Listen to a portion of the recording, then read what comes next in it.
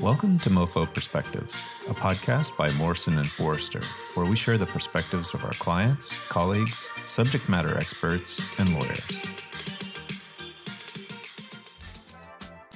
Welcome to the Diversity in Practice podcast, a part of MoFo Perspectives. My name is Natalie Kernisant, and I am the Chief Diversity and Inclusion Officer for Morrison and Foerster.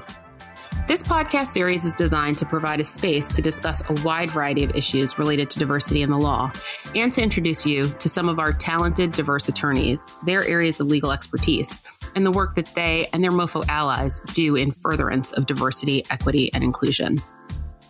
It's also our hope that by sharing D&I best practices wherever possible, we can help make the legal industry a more inclusive place for those who are, in the words of MoFo's former chair, Bob Raven, just a little bit different. We have with us today Justin Dean, Managing Director and Partner at Boston Consulting Group, and Tina Gilbert, Managing Director at Management Leadership for Tomorrow, or MLT. Their organizations authored a fantastic study called The Real Reason Diversity is Lacking at the Top. That study discusses some of the causes of what we refer to as the advancement gap. Justin, Tina, welcome to the podcast. Thank you. Thank you for having us. So, before we jump into the substance of the study, which I'm fascinated by, I was hoping to learn a little bit about your personal backgrounds, what led you to your current roles and your respective organizations, and what sparked your personal interest in diversity and inclusion. If you don't mind, Justin, I'd love to start with you.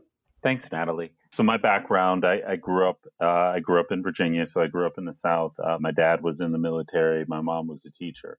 Both of them were first-generation college students and kind of instilled in me kind of the importance of education. But I also recognized as I got older in my career, that I didn't have the same amount of exposure that I did to some of my other colleagues when I started college at the University of Virginia.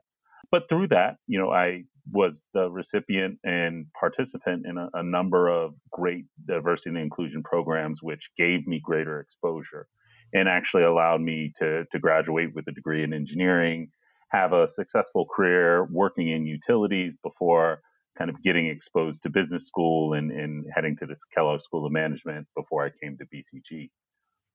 And I think during my time at BCG, that has been where, it was been my opportunity to help give back in those great programs that I was a participant in to help support them and their students. And Tina?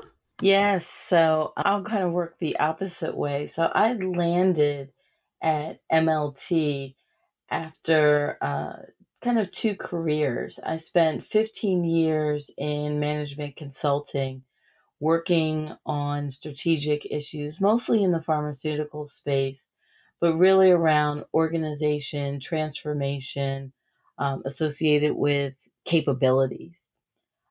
Through my time at Accenture, I was involved with many of the DE&I activities that the organization was promoting for all of its employees. And through that exposure, I got kind of the DEI bug bit me in terms of really seeing the impact that creating welcoming environments could do for individuals. And so after 15 years, I did a career pivot to becoming a DE&I leader, both at a global organization and also with a startup that was on its path to IPO.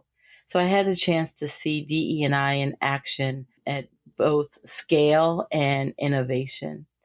And so for me, coming to MLT was an opportunity to bring that 15 years of management consulting, 10 years of D&I together with the goal of supporting MLT's vision of not only creating environments where individuals could thrive, but creating organizations where productivity, innovation, and the realm of possibilities was not limited by how someone looked or the biases that people might have. Lucky for us, the two of you landed where you landed, because now we have this awesome study that I'm excited to talk to you guys about. As both of you know, over the last year, organizations have become increasingly interested in diversity and inclusion, which has been particularly exciting for folks like me and you guys who do this, for a living, at least in part.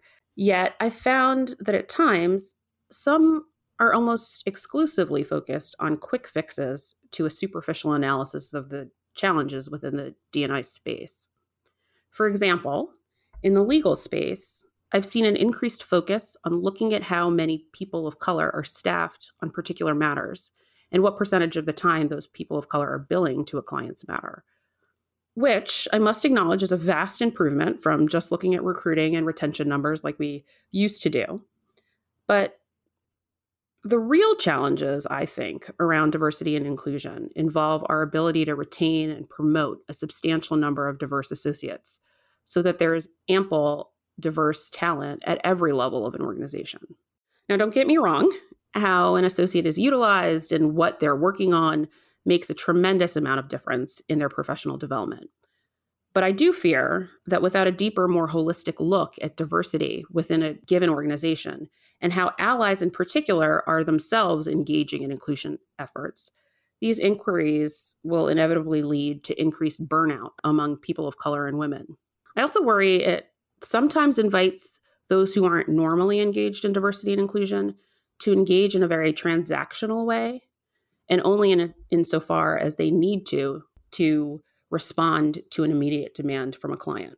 Personally, I am of the opinion that this type of transactional participation in diversity and inclusion can be far more detrimental to an organization's goals than one might think, ultimately leading diverse folks to feel like interchangeable cogs in a machine rather than a whole person.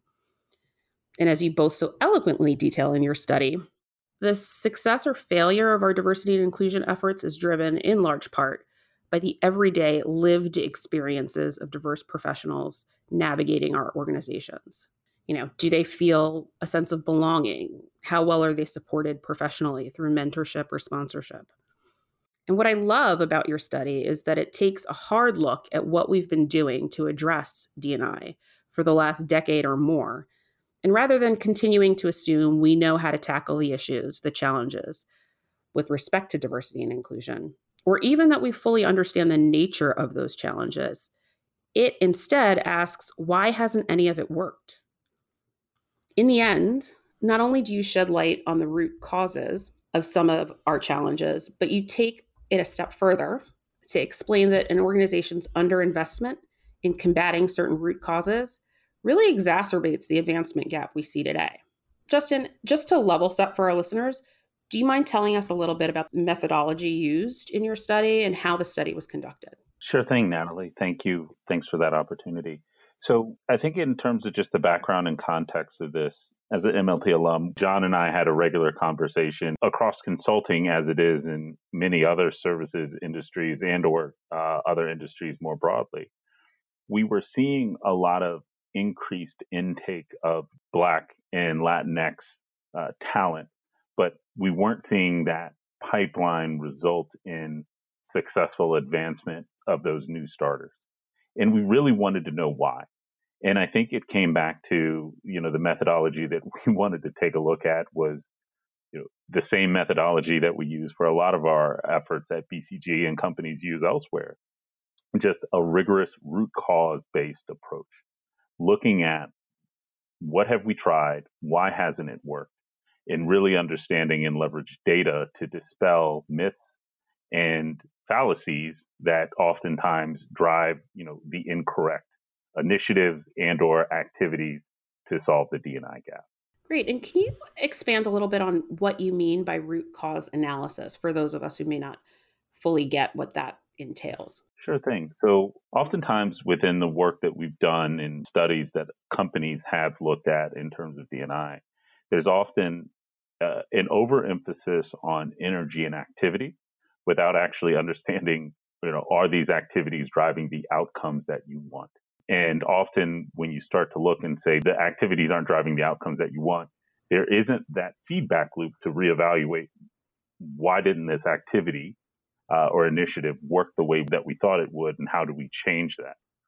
This work went to start and debunk a lot of observable challenges that you often heard companies identify with why they aren't able to advance diverse individuals in their company, whether that's things like inability to demonstrate analytical problem solving skills, or they wait too late to ask for help, or there aren't enough mentors, and they don't address feedback in a timely manner.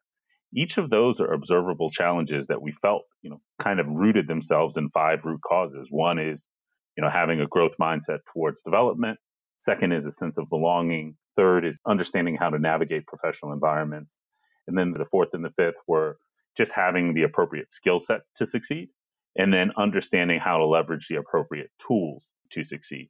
And when you start looking at those root causes for the Black and Latinx employees within our skill set, we actually saw kind of a pretty significant difference relative to their white colleagues. In terms of the differences that you saw, how can we be sure that what you really didn't uncover is a difference in sort of experience between folks of color, underrepresented groups, and their white counterparts, or, differences in the preparation or the preparedness of those diverse professionals as compared to their white counterparts? Yeah, so one of the things, this is where we leveraged all the great data that MLT had access to. So MLT as a pipeline to basically 70% of all Black and Latinx talent that's heading into top business programs, had data and statistics around the backgrounds and profiles academically and from an employer perspective, job experience perspective, of this top talent that ultimately landed in a variety of careers,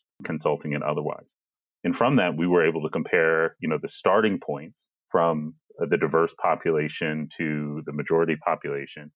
And we didn't see a difference with respect to job experience prior to business school. We didn't see a major difference with respect to SAT scores or GPAs.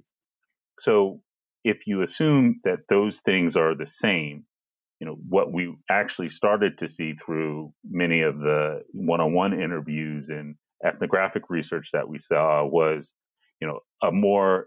a larger gap more around mindset towards development and sense of belonging and ability to navigate professional environments. Of those, the two that really stood out for the Black and Latinx were the sense of belonging and navigation of professional environments.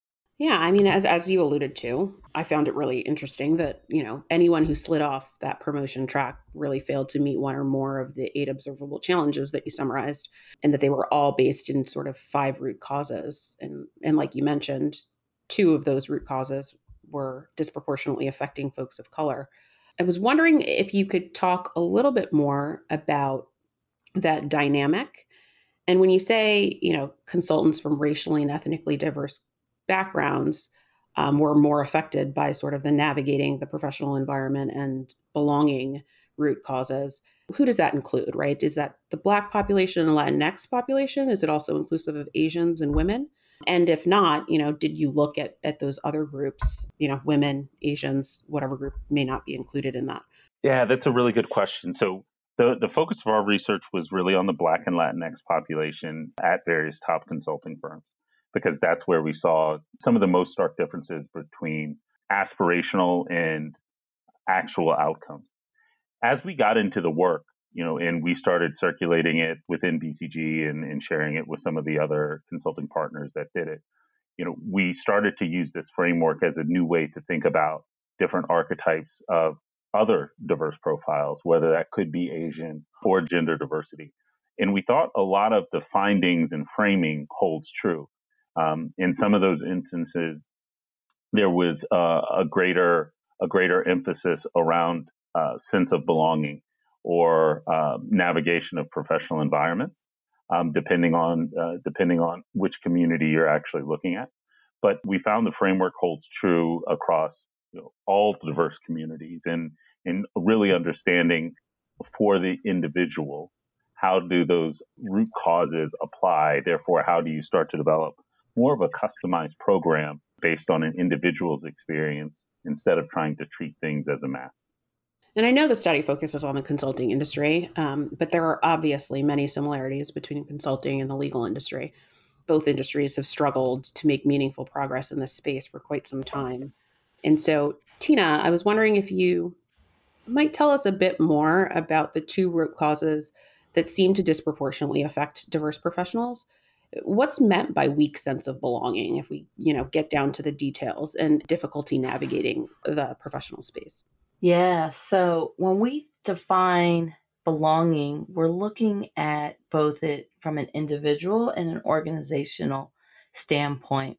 And so a sense of belonging at the individual level is feeling socially connected, supported, appreciated as that individual. And through that are able to, perform well and thrive. Organizationally, it's an organization that engages the full potential of the individual, where not only do the individuals thrive, but innovation thrives, where beliefs and values and views are integrated in a way of elevating the performance of everyone working there.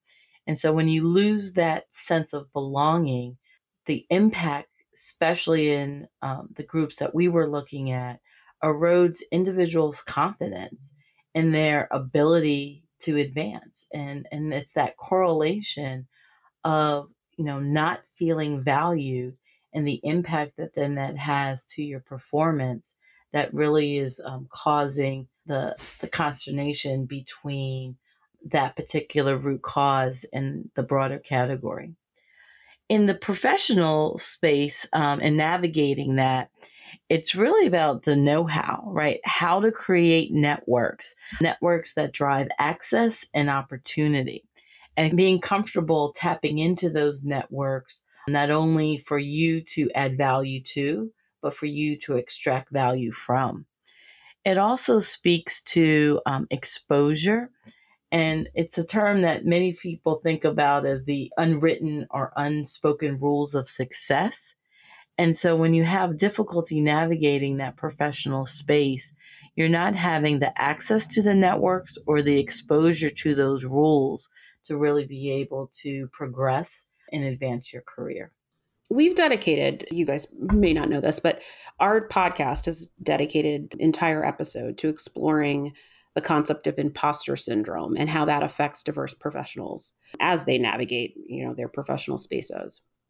And it appears that many diverse professionals come into our organizations already doubting whether they belong. So underinvesting in belonging would only exacerbate the effects of this root cause, I would imagine. Your research shows that a weak sense of belonging is an even greater barrier to success in highly challenging and demanding environments. In fact, I think you mentioned that 45% of survey respondents from underrepresented racial and ethnic groups report feeling a weak sense of belonging. Can you elaborate on this, how this is exacerbated by the challenging and demanding work environment that we're in? Yes, and it really boils down to this stronger correlation of feeling that when you face a challenge or when things are not kind of initially going your way, it has to do with if you belong or not versus kind of more of a rites of passage. And what we saw was those individuals that were part of that MLT community felt that the challenge that they faced was a signal that they did not belong versus a signal of them getting to the point where they needed to activate the network or they needed to find out more about and ask questions and engage in different ways. And so that confidence in their value begins to kind of decrease as you think about how they are managing those day-to-day activities. And so where the white individuals through the study were identified as, yes, acknowledging challenges, they didn't correlate it to do they belong. And so therefore, the hurdle to overcome was a lower hurdle. The other piece that it's not only the interpretation of the individuals, but it also begins the window of potential other biases, where you might have an example of a confirmation bias that a manager kind of seeing an initial stumble, where in some populations is seeing just that in the moment of time as the stumble. What does that look like when it's looked upon from a Black or Latinx employee? Is that challenge being connected to that moment of time? Or is it being part of them starting to question and therefore treat that person in a way that might not bring that sense of belonging? So it's not only how they're feeling, but then how others are receiving them in that environment. Yeah, I mean, we've talked about that on the podcast too, and it starts a cycle of expectation and then living up to that expectation, whether it's a positive expectation or a negative expectation, which can be a horrible, feedback loop. It's interesting also, you talk about how, particularly for Black professionals, as they increase more and more adversity, it's just more confirmation that they don't belong. And I thought that was very interesting because as you advance in your career, adversity is sort of inherent in growth and development. Yes. So the study was done by Stanford University professors. And in the study, they found that Black students were likely to interpret challenges and adversities as what I was referring to, those signals that they did not belong in that environment.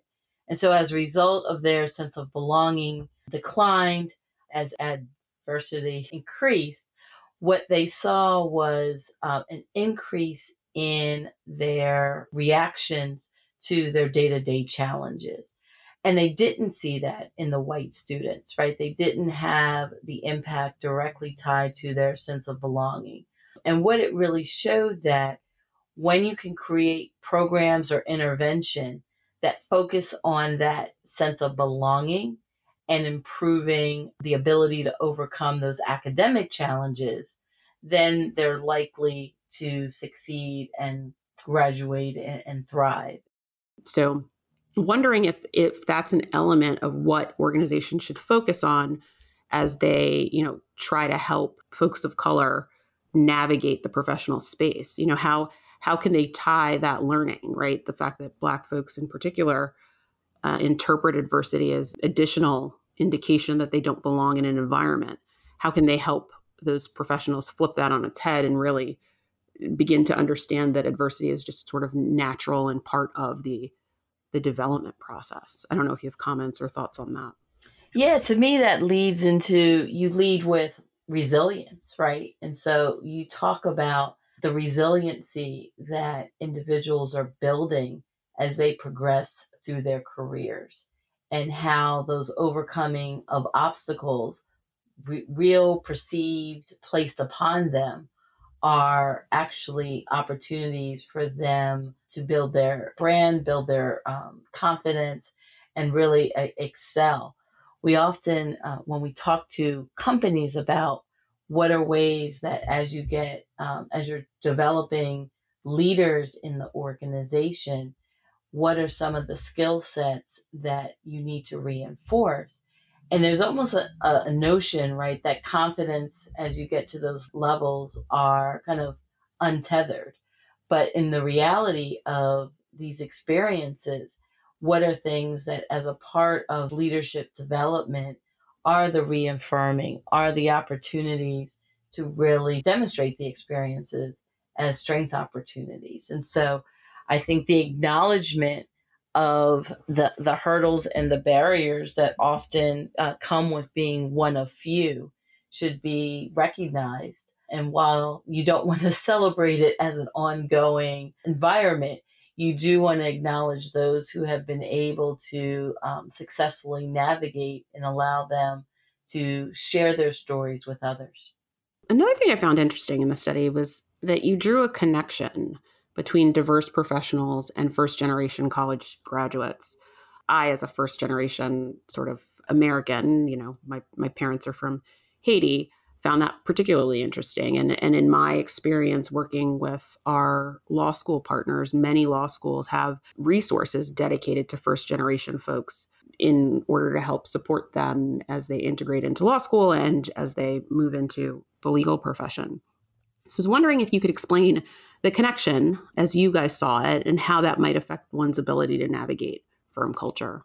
The one thing we want to highlight is that for first generation college students, oftentimes their exposure to the business world is oftentimes much different because they didn't have an executive parent that like goes by the mall and says, oh, JCPenney's is going out of business. Let me tell you why. Right. And, so oftentimes when they end up in a corporate environment, they're focused on doing the work and doing the work very well, but oftentimes don't understand, like, is it actually important that, I go to the corporate baseball game and actually kind of talk to people about things outside of work, which is just, I think, sometimes not understanding what the bar is for success is a hindrance that impacts them more. So I was also struck by an observation you uncovered that rings very true to me, that organizations tend to rely heavily on their affinity groups or their ERGs to provide a sense of belonging and guidance on navigating the firm. This tends to put the lion's share of the onus to address the inequity inherent in an organization's culture on the marginalized communities that those organizations seek to support. And especially in the last year, I don't think that dynamic goes unnoticed by diverse professionals. I was wondering if there are things that an organization can do to improve a sense of belonging amongst diverse professionals and support employees as they navigate the firms, particularly, the allies in our community. Like, how do they actively engage? So you're right. This is a big one that we talk to organizations about. And it's interesting, right? Because a lot of times the ERGs want to be involved, right? They want to drive it. They want to ensure that things are being done in a way that is aligned with their values, appreciates their culture, and really allows individuals an opportunity to succeed. But then, as you said, what then happens is both the combination of those most impacted are solving a problem, and the solving of that problem in and of itself isn't recognized for the amount of work and effort that goes into those initiatives. So a couple things. One is, as you're looking at truly your approach, to steer away from what we call at MLT random acts of diversity. And this is where you're focused on a lot of the programmatic actions without tying it to specific goals and outcomes that you're looking to achieve. It's where you're more interested in having a lot of, quote, attendance opportunities versus needle moving changes. And so one of the things that organizations need to do, even those who are already, well into ERGs and a lot of activities, is just take a step back and ensure that you're putting the same rigor associated with your goals and your planning that you do with other components of your business. And as Justin mentioned, it's tied to the root causes that you're really trying to solve. So not only the ones that we identified through the study, but the true root causes that are unique to your culture and your environment. Once you've established that platform in terms of, the true goals and the levers that you're trying to move to make systemic changes, then it is about really understanding kind of how those initiatives fit in. And so when you think about sense of belonging, it's not just building the community, but it's this tying sense of belonging to the true aspects of performance, advancement, reward, and recognition, right? It's not just doing the things and saying the things to create an inclusive environment, but it's not forgetting about equitable processes and diverse workforces. And so when we think of belonging and that connectiveness, right, where you're building programs to enable that, but more importantly, where those programs are directly connected to the feedback and the outcomes that are a little bit harder to manifest in a work environment around the actual success, right? So you can tie very directly to a grade. You need to kind of align it to outcomes like promotion and advancement. But even what are the assignments? When you think about law firms, consulting firms, what's the project that I'm being put on? What's the case that I have an opportunity? Is this a high profile case, right? Am I really getting to not only belong, but be in those spaces that have already been declared as the most important ones within an organization? So therefore, I must be valued. And so that tie to creating the sense of belonging, but allowing it to be demonstrated through how people are getting assignments, how they're being rewarded and recognized. And that's simply where many end on just building the sense of community. While that's important, it's not completely tied to the confidence that individuals are building within their tenure there.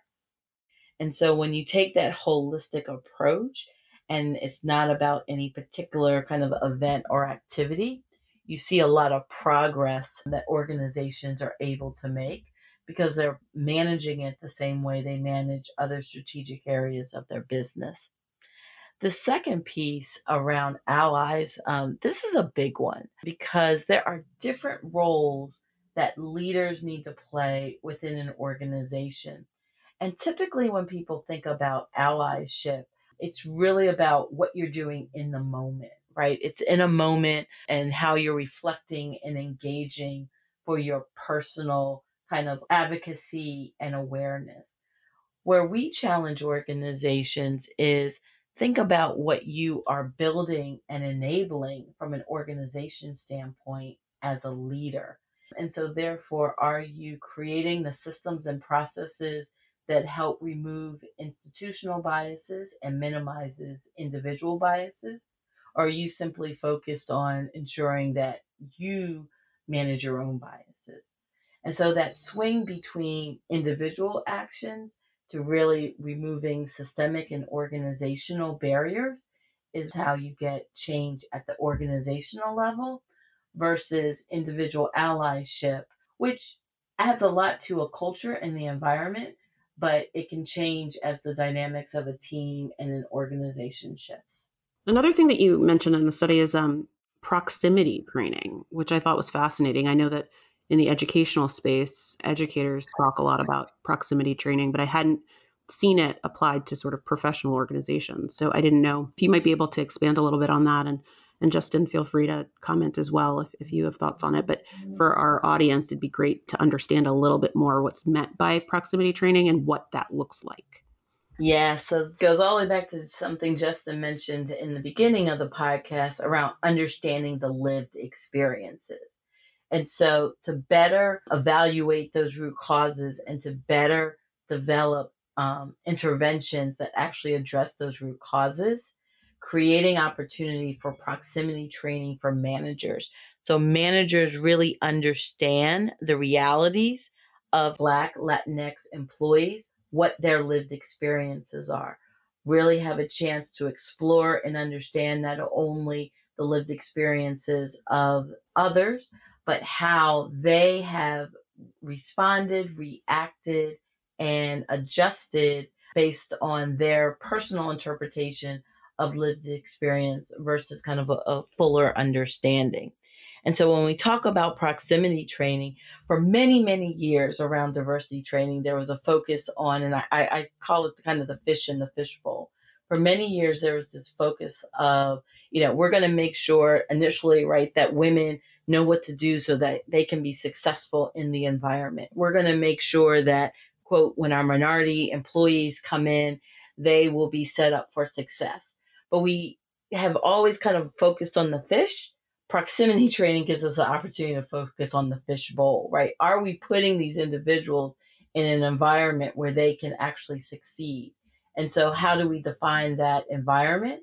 We define that environment by the most important relationship that's been proven over and over again, and that's with individuals' direct managers.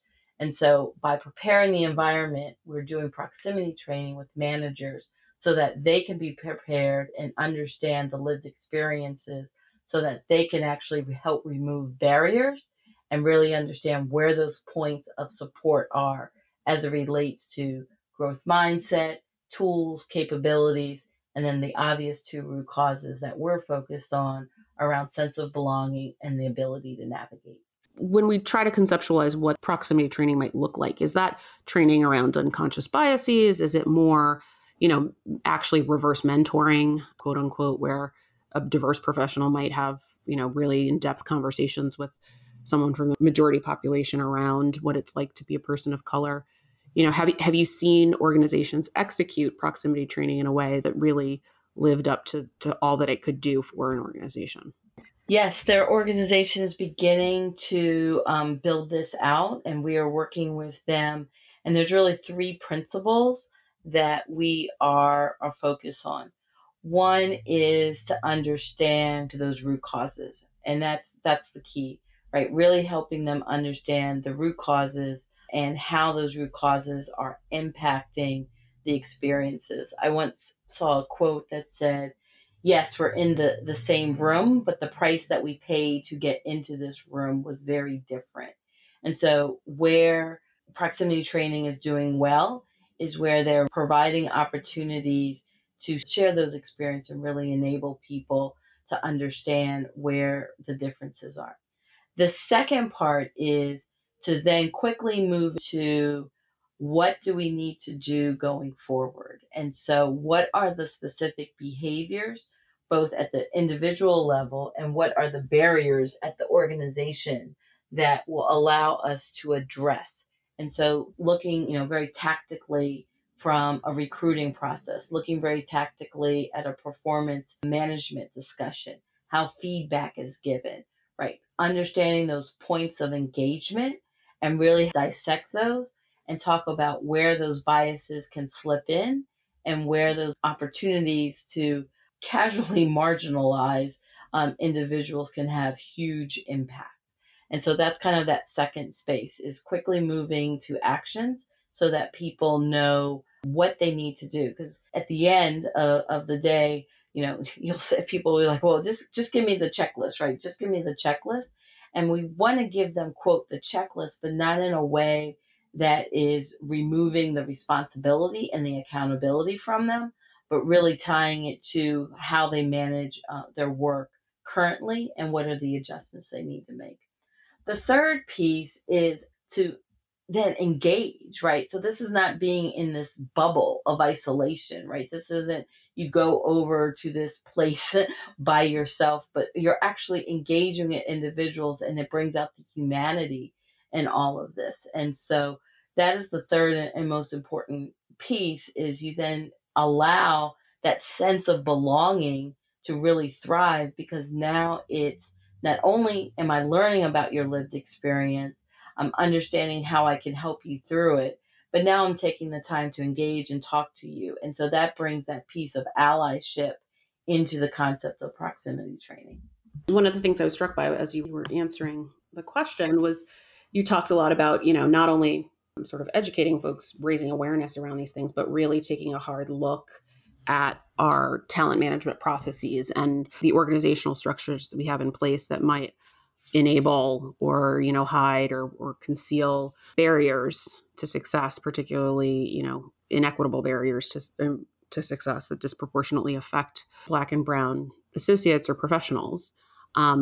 And in your article, you make mention of the fact that organizations need to have sufficient capacity built into the organization to tackle these issues. And so our firm, MoFo, spends a tremendous amount of time looking at our talent management processes and trying to, think of where bias may be able to creep in, or, where we can help raise awareness on sort of the diverse experience as they go through these processes.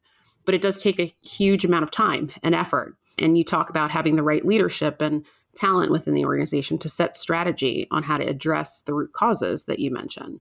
Can you tell us a little bit more about what you mean by that and why it's so important for not only organizations to be aware of these root causes and the disparities and inequities, but also to support the effort to overcome those challenges with the right team in place? When I think of organization capacity, to summarize some of the key points, one is strategic clarity, and that is tied directly to the root causes. The second is the rigorous journey or rigorous strategy, and that's tied to a specific plan with goals for addressing the key challenges and opportunities, and really focusing on what is needed over time. That third component is articulated roles and structures from the executives, middle management, direct people leaders, the supporting groups such as the ERGs, the diversity councils, being clear of kind of what everyone's role is and how does it fit together. And then the final piece is kind of this concept of impact and urgency. And so really being able to build positive momentum based on some real-time outcomes. And so when I think about kind of capacity, it is that piece of why are we doing this? Why are we doing it now? Who do we hope to impact and how do we hope to impact them? And then how are we going to measure and share the outcomes so that we can see ourselves moving in the right direction? And so these are the things that when you talk about organization capacity, these are the things that come to mind. And then when you translate that to individual capacity, it's understanding your role in making that come true. Thank you both. I, again, just want to reiterate, I thought that this study that you guys published recently around this topic was really, really eye-opening, even for organizations who may understand that belonging and navigating the environment for folks of color do pose, disparate sort of challenges for those groups. I think it's still so helpful to have the framework and a common language and really, articulate in a way that's clear and concise as you have done in the study. I think that's really powerful in terms of moving the conversation forward, even for organizations who may have recognized, that those things are at the root of some of the advancement gap that we see. So I thank you both for engaging in this conversation and for sharing your insights on identifying and combating the real reasons why diversity is lacking at the top.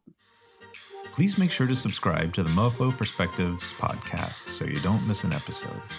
If you have any questions about what you heard today or would like more information on this topic, please visit mofo.com/podcasts. Again, that's mofo.com/podcasts.